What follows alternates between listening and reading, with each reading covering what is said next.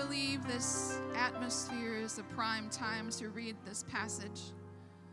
It'll be on the screen behind me if you don't have time to find it in your Bible. It's Romans chapter 8, starting in verse 35. Who shall separate us from the love of Christ? Shall tribulation or distress or persecution or famine or nakedness or peril or sword or any of these difficult, discouraging battles that can be faced in this earth? As it is written, for thy sake we are killed all day long. We're always presenting ourselves as this sacrifice that no matter what you want to do with us, we are accounted as sheep for the slaughter. But in all of these things, we are more than conquerors through him who loved us. And like Paul, I am persuaded that neither death, nor life, nor angels, nor principalities, nor powers, nor things present, nor things to come, nor height, nor depth, nor any other creature shall be able to separate us from the love of God, which is in Christ Jesus our Lord. Heavenly Father, speak freely to your people tonight, Lord. Help us to hear what you would say both in word and in spirit. Open our hearts, our minds, our ears to you, O God. Help me to speak what you want said in this place, Lord God, and let this word resonate with us and go with us from this place. Lord, help us to share it with someone else, that they would find hope and healing through your word and your spirit. In Jesus' name. Everybody said, in Jesus' name. Amen, amen. You may be seated. Amen. God is good and all the time. Oh, thank you for that. I'm so glad you guys got in on that. That's encouraging. I love this language, and I said this last time. It's the language of extreme opposites. It's illustrating that there's nothing that can separate us from the love of God. Neither death nor life, neither angels nor principalities and powers. Nothing present with us right now and nothing that's going to come at us in the future. No highest height or deepest depth can separate us from the love of God, and nothing else aside from this creation can separate us from his love. No other creation can separate us. I can choose to jump out of the hand of God. He's got me in his palm, and I can choose to jump out. But nobody else can steal me. If my heart is resolved on staying in the love of Jesus, nobody else can move me out of his hand. Amen. But I get, like many of us, I get caught on this either or. Or King James said, neither nor. Neither this nor that. And it's this back and forth mentality that reminded me, as I mentioned last week, of a seesaw or a teeter-totter, depending on where you grew up. Those of you who are younger may not even know what I'm talking about, because they've been banned from most playgrounds, considered dangerous. Sister Kayla, do we have a picture of the teeter-totter? We're talking about a seesaw mentality. And this, like I said last week, this is actually a safety teeter-totter, because it's got the tire underneath to keep you from plunking right to the ground. Brother Jake brought up an example this last time we were talking about it, of another situation that I hadn't really thought of, but somebody can, when they get down to the bottom, kind of nudge their way off and keep their foot on, and you're really up high, and a grin on their face, I'm sure, as they take their foot off, and you change position rapidly and painfully. And this is how we see life sometimes. Let's go to the one with the two little kids on the seesaw. Sometimes we see our lives this way. We are living for the moment where things lift off the ground, where we're on the high end. And yeah, we know we have to live through this downward cycle in order to get back to this high of the high end of the seesaw that we're trying to. And as we discussed last time, I kind of believe this little boy is the older brother, and he's oversized for her. He's not quite matched. So he's having to work hard to stay off the ground. He's having to kick himself up off the ground. Man, isn't that true? Sometimes we just have to pick ourselves up and encourage ourselves in the Lord to get back to that high place. All right, that was not in the notes. But ups and downs and heights and depths, and these are the things that Paul is talking about. There's no position in life that's going to separate you from the love of God, even if you are on a mountain or in a valley. And so I shared last week that I started studying out mountains and valleys in Scripture, and I think in our Christian culture, we talked about this last week, in our Christian culture, we simplistically believe that mountains make you feel good. Valleys mean you probably feel low. On the mountain, you have victory. In the valley, you have battles. These are the general, simplistic Christian beliefs about mountains and valleys. But what did we discover last week? We talked about 3 individual situations. We talked about Moses. Huge operation of the Spirit going on in the mountain where he was up with the Lord for 40 days. Amazing supernatural encounter. But does anybody remember what Moses' experience taught us on the mountain? He was by himself. There's a specific point. Sister Becca. Ooh. Being in a high and mighty place with God does not mean that we are high and mighty. So he's coming out of this high and mighty supernatural experience, and on the way down the mountain, he looks at the unrighteousness of the people around him, and he gets so angry he throws the tablets that had God's handwriting on it. I've been up with God for 40 days. What's wrong with you people? Being in a high and mighty place with God predisposes us to think that we are also high and mighty, and we have to be aware and be cautious about our own spirit as we come down to where we live. We don't live on the mountain. We don't even live in the valley. We live in between most of the time. Being in a high and mighty place can make us feel high and mighty, and we have to be on guard. Secondly, we talked about Elijah, and I have to laugh because I went back through my notes, Sister Dory. I have been studying the Word of God for a very long time. I promise you, every time I mentioned Elijah's name in my notes, I've said Elisha. So I apologize if you left confused last week thinking, wasn't that Elijah? Yes, it was Elijah with a J. I had it incorrectly in my notes, all the way through my notes. So Elijah's experience on Mount Carmel, where revival comes to Israel, and the Israelites are falling on their face before God, and they're experiencing a turn of heart as they help Elijah eradicate the prophets of Baal. Just a short time later, what was it that Elijah realized? Brother Jake. Mountaintop experiences do not automatically fix systemic issues. Having a high moment with God is fabulous. But when you go home, your home is still going to be home. When you go to your job, it's still going to be the same place that you left behind. Mountaintop experiences change me a lot more than they change the system around me. So mountaintop experiences alone cannot change systemic problems. It takes killing Jezebel and uprooting that whole system in order for the victory. Thank you. So thoughtful. Thank you very much. It takes uprooting that whole system to see a true transformation and true revival.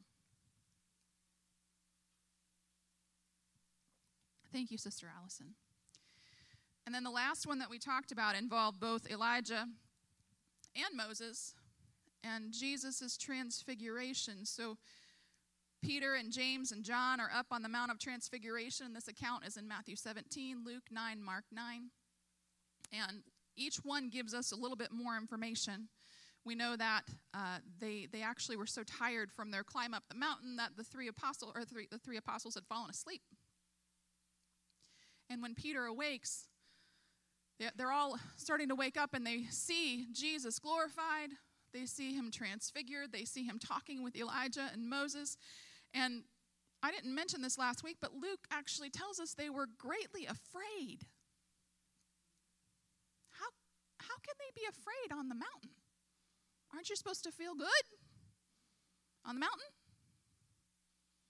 Well, Elijah found himself shortly thereafter in another mountain after his experience on Mount Carmel. He goes over to Mount Horeb. He's not feeling good. He's feeling lonely, depressed, dejected, hopeless on a mountaintop in a cave on Mount Horeb. So he understands that Peter, James, and John are having this emotional response of fear on the mountain.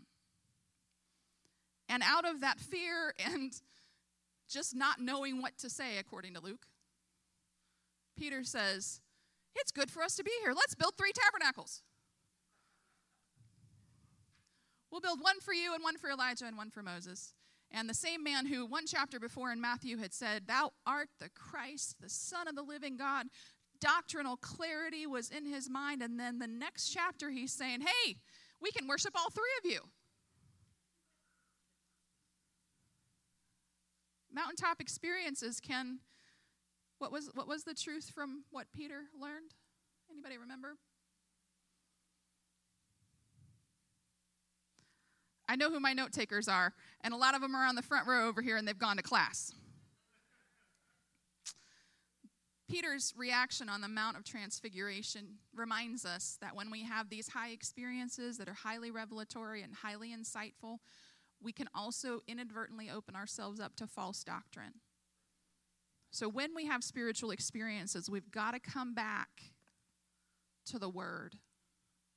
Say, who does this say God is? Who does this say that I am? If I heard something in the Spirit, I'm going to measure it by this yardstick and nothing else. If I heard something, I want to make sure that it aligns to the Word of God. And then if I were you, I'd also go run it by your pastor. If it's something that's going to be life-changing, I'm going to talk to pastor about it. The Lord told me to go to Timbuktu and be a missionary. I'm not doing that without talking to my pastor. It might line up with the Word, but I want to make sure that he's on board as well. So there are three truths about different mountaintop experiences that we see. And understand, a lot of being on the mountain is good. It's enjoyable. It's fun. But climbing the mountain, probably not so much. We talked about Abraham climbing the mountain, knowing when he gets to the top of the mountain, he's going to sacrifice his son.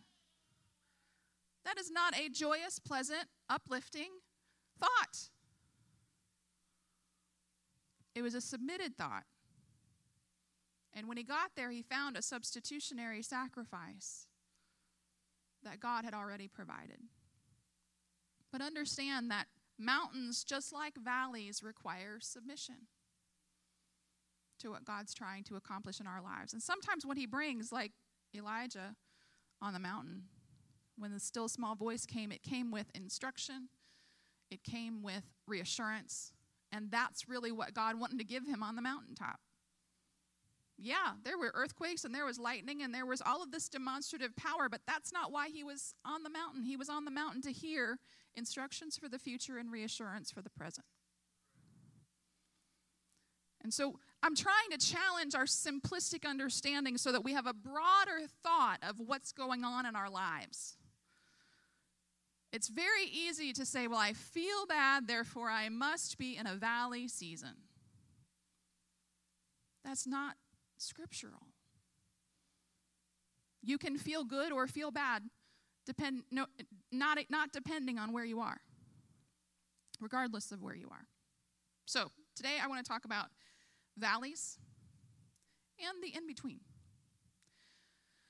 So I don't know how many of you will remember this, but I took copious notes when Pastor preached. We were actually just a month and a half before COVID broke out in February of 2020. And Pastor preached a sermon called The 10 Commandments for the Valley Season. And I'm not going to attempt to copy that. I'm going to send you back to it because, wow, it was rich and meaty and valuable, and I go back to it. And it pops up on my Facebook every year, the day that I posted it, because I wanted it to come back and remind me every year. So February 9th, 2020, if you want to research it, it's Brother George here at this church teaching 10 commandments for the valley season. I would encourage you, as an addition to what I'm about to say, to go back to that. It's foundational teaching on living through a valley season in a way that glorifies God. That being said, unlike most mountains in Scripture, valleys are places where people choose to dwell. Wait, what? I thought valleys were bad places, Sister Dory. And yet we see in Genesis 26, 17 through 19, that Isaac dwelt in the valley of Gerar, where they found a well of springing water. Exodus 21 and 12, the people of Israel pitched in the valley of Zered. Deuteronomy 3:16, the Reubenites and the Gadites decided to share the valley of Arnon. Why? Because these places are rich in resources. Things you can't find on the mountaintop grow in the valley. Even Balaam, who we know he's a wishy-washy prophet in Numbers, and he was called to curse the people of Israel, and all he could speak was truth. And what he said in that passage was, as in Numbers 24:6, as the valleys are spread forth, as gardens by the riverside, as the trees of aloes which the Lord hath planted, as cedar trees beside the water. Ooh, that sounds like a good vacation spot. I want my Airbnb right there, right on the water. But that's a valley. I don't want to go to the valley and live there. That sounds really hard. Beautiful. It sounds beautiful. See, some things cannot grow on the mountain. They have to be nourished and cultivated in the valley. And time in the valley, time that we spend in the valley, can be a lot longer than the moments that we spend on the mountain. This is why last week, when I asked you to talk about what it feels like to be on the mountain, not very many people chimed in. But when I asked about the valley, y'all had a lot to say. Why? Because we spend a lot longer in the valley than we do in the mountain. And thank God. You can't grow on the mountain. You're nourished in the valley. Water flows downward, not upward. So if you're on the mountaintop, you're always in the process of things trickling down into the valley. We need valley seasons. I'm going to say that again. I need time in the valley to grow.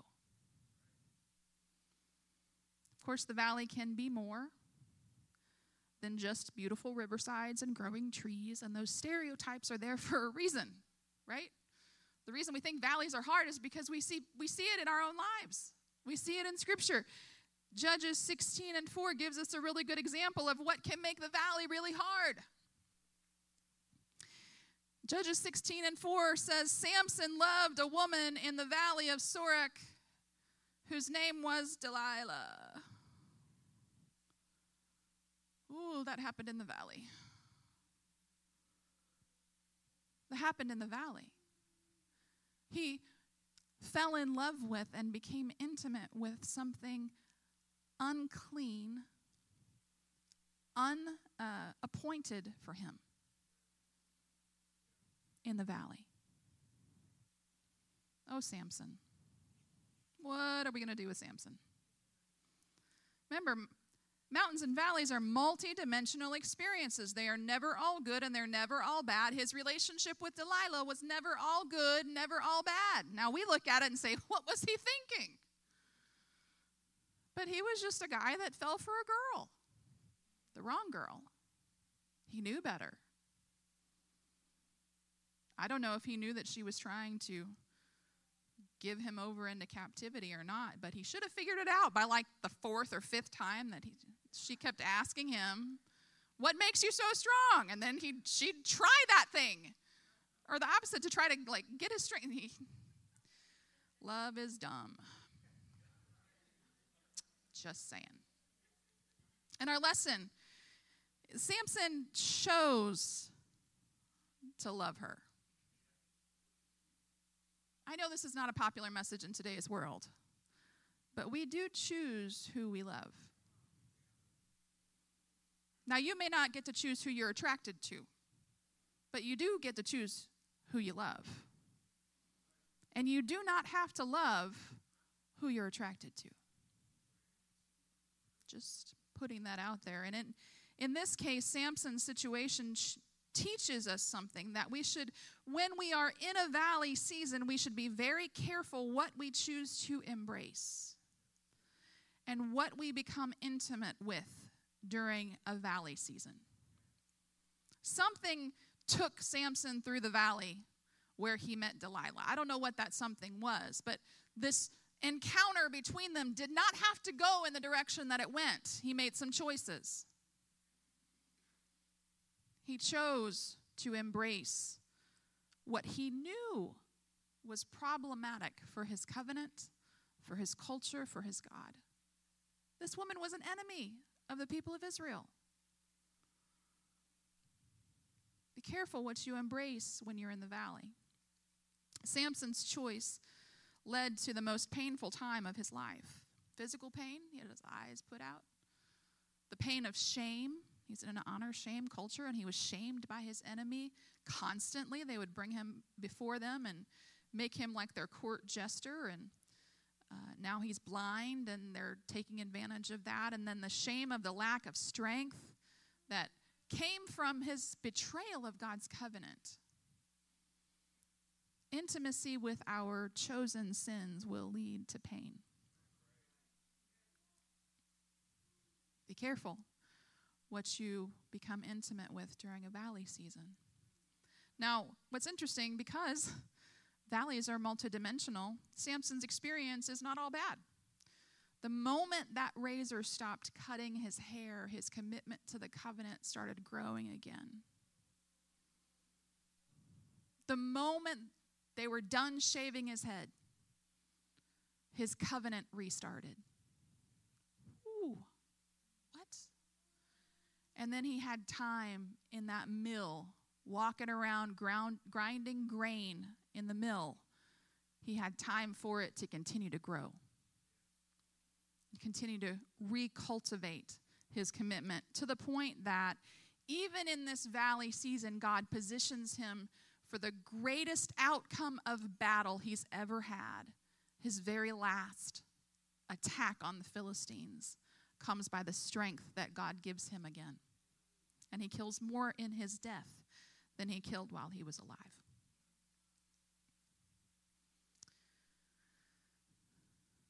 All of that could have been a very different story if Samson had made a different decision. I don't know what that story would look like, but it would have been different if he would have chosen not to embrace the enemy during a valley season. Amen? And then that's kind of my example tonight of what not to do. And really what I wanted to share with you, what I wanted to talk about is what to do. And I feel like a very good example of what to do when you're headed into a valley is found in 1 Samuel 17. Now, I'm going to read some scripture, so you might want to keep your Bible open to this chapter. 1 Samuel 17. Because a battle's about to go down. And this is a lengthy reading, but it's a familiar account, and I'm going to be kind of interrupting the reading of the scripture to give some key points that I find in this passage. In verse 1, it says, "Now the Philistines gathered together their armies to battle." Always the Philistines, man. They were troublemakers. Philistines gathered together their armies to battle against, of course, Israel. They were gathered together at, I'm not going to say that right, Shokot, something like that, Shoko, which belongeth to Judah, and pitched between Shoko and Azekah in that place what starts with an E. Ephes-dammim. And Saul and the men of Israel were gathered together and pitched by the valley of Elah and set the battle in array against the Philistines. Now, this should start sounding familiar. The Philistines stood on a mountain on one side, and Israel stood on a mountain on the other side, and there was a valley between them. Now, we talked last week that the mountain is sort of an advantageous viewpoint. It gives you clarity of perspective. And so they have this clear visual of the enemy. So something to keep in mind is the mountain can give you a clear visual of the enemy unless you're in like the Smoky Mountains, which does happen, where the valley is so filled with obscurity, you can't see it. In this case, they had positioned themselves on the mountain on both sides, the Philistines on one, the Israel on the other, so they could see each other. And then every day, this one guy is coming down out of the mountain into the valley, and he's got a very specific mission. He's also got a very specific look. He is a giant.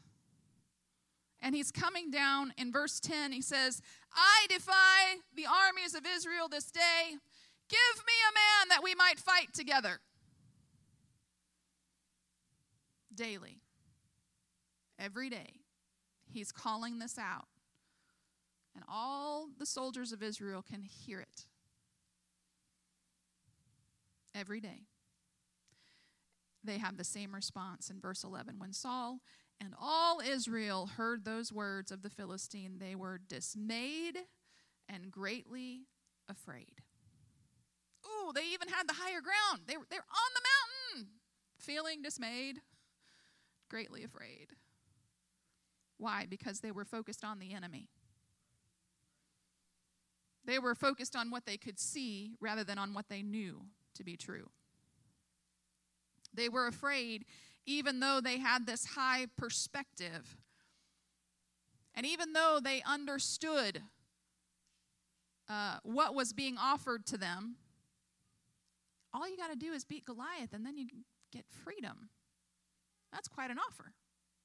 And the Philistines will be your slaves. It's quite an offer. They were terrified because of the size of this guy, because they didn't know exactly what to, I don't even know what was going through their mind. Because I can't comprehend. You are the children of Israel. You are literally the called people of God. You have this unique favor and connection with the creator of the universe. And yet, you're stuck at the base of this mountain, fearful to move forward. The enemy always looks bigger when we focus on him. Verse 26, David has come on the scene. And he came with good intentions. His intentions got questioned, by the way. I don't have this part in my notes, but his older brother's like, I know the naughtiness of your heart. You just came here to see the battle. You don't even know what you're doing. Oh, it hurts to have your intentions questioned in the valley season. When you're just trying to do the right thing, you're just showing up trying to serve the Lord. So David shows up in verse 26. He speaks to the men that stand around him saying, what's going on here? What shall be done? Not what's going to be done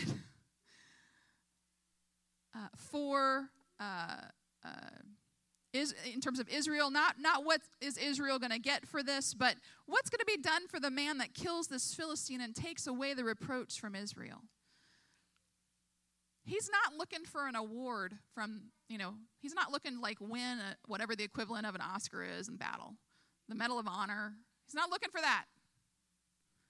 His next statement gives clarity. For who is this uncircumcised Philistine that he should defy the armies of the living God? Who does he think he is? I know who my God is, but who does this guy think he is? David's focus was on God and on God's ownership and responsibility to care for Israel. David understood Saul may be the king, but I know the King of Kings. I know whose I am. And his focus was not on the enemy, it was on God. So verse 32, David says to Saul, not just let me go fight, but let no man's heart fail because of him. Thy servant will go and fight this Philistine. And Saul says to David, thou art not able. Sometimes people who are on the same side that you're fighting on are going to discourage you. Tell you, you're not ready. You're not good enough. You don't know enough of the Bible to teach that Bible study. Oftentimes that comes from inside our own heads, doesn't it? Still a lie. All you've got to do is know more than the person you're teaching. And be humble enough to say, you know what, I haven't looked into that recently. Let me double check and I'll get back to you. So Saul says, you aren't able to. You're not able, ready to go against this Philistine to fight, for you're just a youth. And he is a man of war from his youth. And David says to Saul, look, here's my resume. Thy servant kept his father's sheep, and there came a lion and a bear and took a lamb out of the flock. Two different encounters. I went after them and smote them and delivered it out of his mouth. And when he arose against me, I caught him by his beard and smote him and slew him. Literally killed a lion with my bare hands. Thy servant slew both the lion and the bear, and this uncircumcised Philistine, this animal, shall be as one of them, seeing he has defied the armies of the living God. David said, moreover, the Lord that delivered me out of the paw of the lion and out of the paw of the bear, he will deliver me out of the hand of the Philistine. I know who is really in charge of this battle. And I trust him. I've proven him. He's already helped me win against some pretty ferocious foes. This is Brother Brian, the word of his testimony. He's not bragging on himself. He's presenting his case of why he's able to fight in the name of the Lord for the purpose of the Lord. So David brought his word of testimony to bear in preparing for the battle. He was encouraging himself just as much as he was telling everybody else what the Lord had already done. Sometimes when you're getting ready to go into a valley, you got to remind yourself, we've been through this before. I've always come out on the other side. God has always been faithful. It didn't matter the size of the enemy that was sin against me. God always gave me the strength to overcome. And you start to speak to yourself encouraging words in the Lord, and it changes the way that you come to the valley. He's still technically on the mountain at this point, saying all these things. Man, it's easy to trash talk the devil when you're on the mountain. But he believed what he was saying. And so he gets out down toward where the Philistine is standing. And in verse 43, the Philistine says to David, am I a dog that you come to me with staves? And the Philistine cursed David by the Philistines' gods. And the Philistine said to David, come to me, and I will give thy flesh to the fowls of the air and to the beasts of the field. The trash talk continues. Then said David to the Philistine, look, I'm going to tell you right now who I am and who I serve. You're coming to me with a sword and with a spear and with a shield. These are weapons that I don't have access to. But I come to you in the name of the Lord of hosts, the God of the armies of Israel, whom thou hast defied. And this day will the Lord deliver thee into my hand, and I will smite thee and take thy head from thee. And I will give the carcasses of the host of the Philistines, not just you, Goliath, but we're going for all the enemy, the host of the Philistines this day unto the fowls of the air and to the wild beasts of the earth, that all the earth may know that I am David. No, that there is a God in Israel. And this whole assembly shall know that the Lord saves not with these measly weapons you're bringing to me. This whole battle belongs to him, and he's going to give you into our hands. Wow. What a declaration. And it came to pass that this made Goliath mad. The Philistine arose and came and drew nigh to meet David, and David ran toward the army to meet the Philistines. He ran into the valley, knowing there was going to be a battle, knowing there was a hero down there trying to take him out, knowing it was going to be rough. He ran toward the valley. He ran toward the battle. And this is what happens when we allow our perspective to be changed by the word of God, by our experiences we've had with the Lord. Once I know the power of my true King and I know whose army I'm part of, now I can run in faith toward the enemy into my valley season, knowing that victory's on the other side. You know what Saul's army was really doing? They were camped out at the mountain of their last victory, not wanting to descend into the valley where the next battle would happen. Fear had immobilized them at the base of their last mountain. We all try to do that sometimes. Man, I had a great experience up on the mountain. I'm just going to camp here for a little bit. Because I know when I go down there, things are going to get rough. I might have financial stress. I might have difficulty in the workplace. I might have a tough time at school. My kids might get picked on. Things might affect my family. Maybe they're getting woken up in the middle of the night with bad dreams. Understand, battles happen. And we can be very hesitant to want to leave our nice, safe, warm camp at the base of our mountain. But when I know who I belong to and that he is going to take care of me no matter where I find myself, there is nothing that can separate me from the love of God. I can run with faith and certainty toward the enemy. And you know what happens? The battle gets a lot quicker. It happens a whole lot faster than if I'm dragging my feet.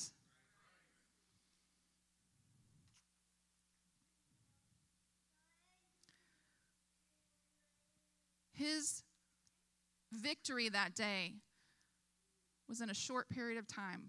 He took 5 stones into the valley with his slingshot. He only had to use 1. And then he was able to run to where that giant soldier had fallen and use his own sword to cut the head. Don't forget to cut the head off the giant, by the way. Sometimes you're only taking him out for a little bit, and you want to make sure that sucker's good and dead.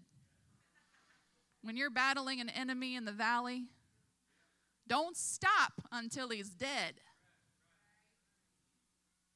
Now, I'm not talking to the physical. Y'all know. We're talking spiritual warfare. We battle not against flesh and blood, but against principalities and powers. But like I said about Jezebel, you got to uproot that at the root. Somebody's got to kill Jezebel and get that whole system out for there to be true revival. Don't forget to kill the giant.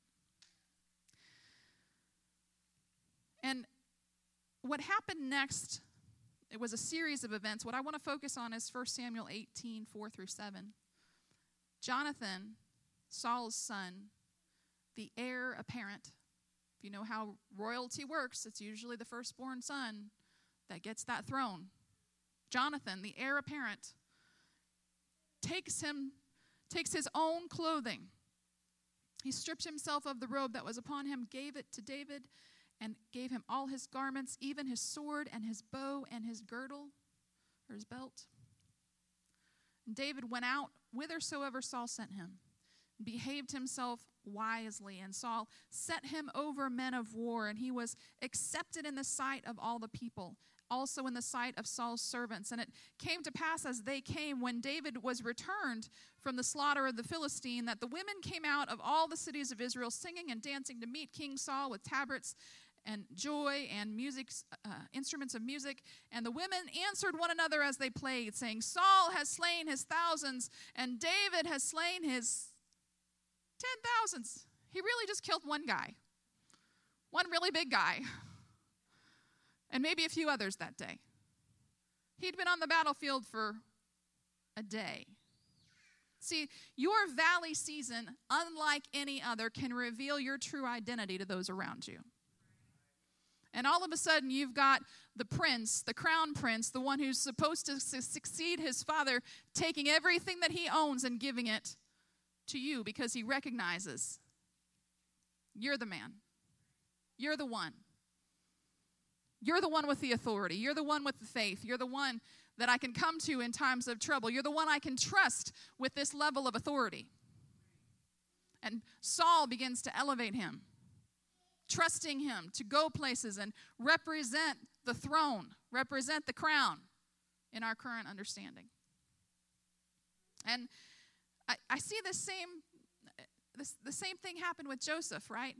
God positions them in valley seasons only to elevate them out of those valleys. And if they'd never walked through those deep, dark moments, if they'd never encountered a giant, we wouldn't even know David's name. Why are we so afraid of the battle in the valley when God is positioning it as a blessing to us? It's a source of blessing and elevation. Not for our own pride, but outcome of both Joseph and David is salvation. Joseph was able to preserve the life of all of Israel, and David was able to be part of the lineage of the Savior.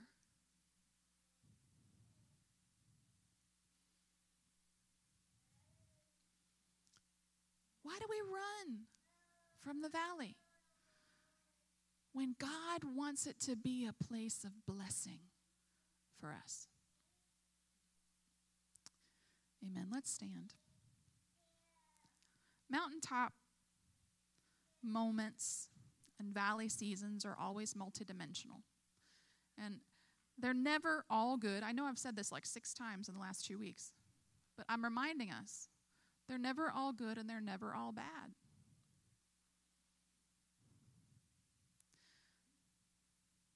There are valleys that we need to traverse over time. And so we should be careful what we choose to love and embrace and admire and allow ourselves to be attracted to as we travel through the valley, because that choice will determine so much about how we will be empowered to fulfill our potential over time. My choices in the valley matter. Don't avoid the battle. It just makes things worse. You're going to encamp at the base of your mountain and refuse to go forward because there's a valley ahead of you filled with enemies? No, that's an opportunity to win. A valley with an enemy is just a victory waiting to happen, folks. Don't avoid the battle. And battles can happen anywhere. Valleys, mountains, in between. Gone is the understanding that mountains are all about living out a victory and never having a battle. Jonathan pressed his way up through the Philistines, up the side of a mountain. Battles can happen on the mountain just as much as in the valley. And like Elijah, we can be at the top of the mountain just having experienced our greatest spiritual supernatural encounter and revival and still feel bad. Our feelings will lie to us. Whether you're in the valley or you're in between or you're on the mountain, your feelings will lie to you and try to manipulate you so that you act in certain ways and don't act in other ways that express and live out your faith.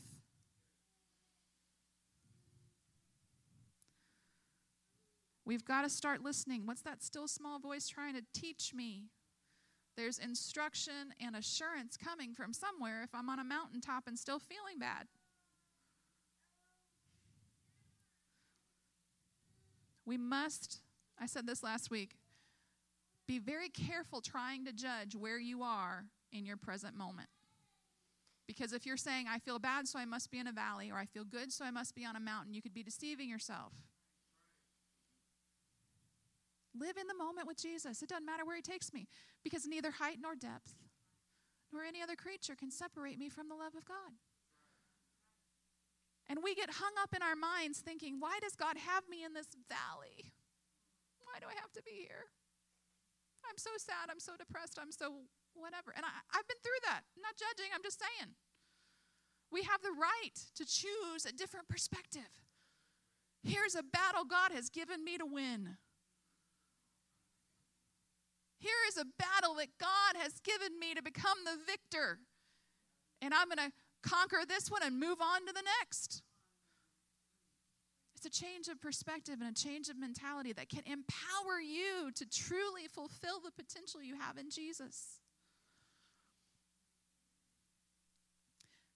I don't have to know if he's got me on a mountain or a valley. A lot of times I can't tell till I turn around and get full 20/20 vision looking backwards. And that's okay. You don't have to know. You just have to trust him. He's going to hold your hand all the way through. He is with you. And I agree with Paul. Who shall separate us from the love of Christ? Not tribulation, not distress, not persecution, not famine, not nakedness, not peril, not battle, not sword.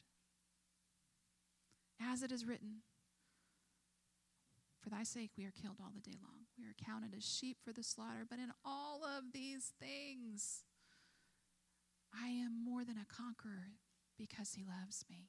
Through his love I can conquer. I am persuaded that neither death nor life, nor angels, nor principalities, nor powers, the things that we battle and grapple with, nor things present, nor things to come, nor mountaintops, nor valleys, nor any other creature shall be able to separate us from the love of God, which is in Christ our Lord.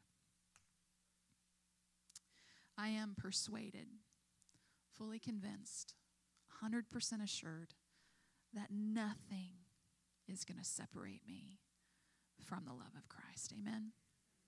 Amen. Would you just lift your hands right now? Let's entertain his presence one more time. God, you've been so good to us. Thank you, Lord, for reminding us that you're in the valley. You're in the mountaintop, Lord Jesus. You are the King of Kings, and you've won battle after battle after battle. I don't have to be afraid of the enemy. I don't have to be afraid of the dark valley. I can run in and claim the victory for the kingdom of God, knowing that you are with me, that you are working, that you will give me strength, that you will give me victory. God, I thank you, Jesus, for everyone that's here in this place. I pray right now, God, that you will go with us this week, Lord. Let the refreshing that visited us earlier, God, go with each of us today. Help us, Lord, as we come back together for prayer on Friday and for service on Sunday. Lord, help us to be mindful of someone to invite to your house. Maybe they find themselves in a valley and they're waiting on us to come and show them the way out. God, I pray that you would minister, Lord, in every family that's represented in this house, Lord Jesus, that you would show yourself steadfast and faithful on their behalf this week, Lord Jesus. Keep our pastor safe as he travels home, and be with us the rest of this week, Lord Jesus. Everybody said in Jesus' name, amen. You are dismissed in Jesus' name. Amen.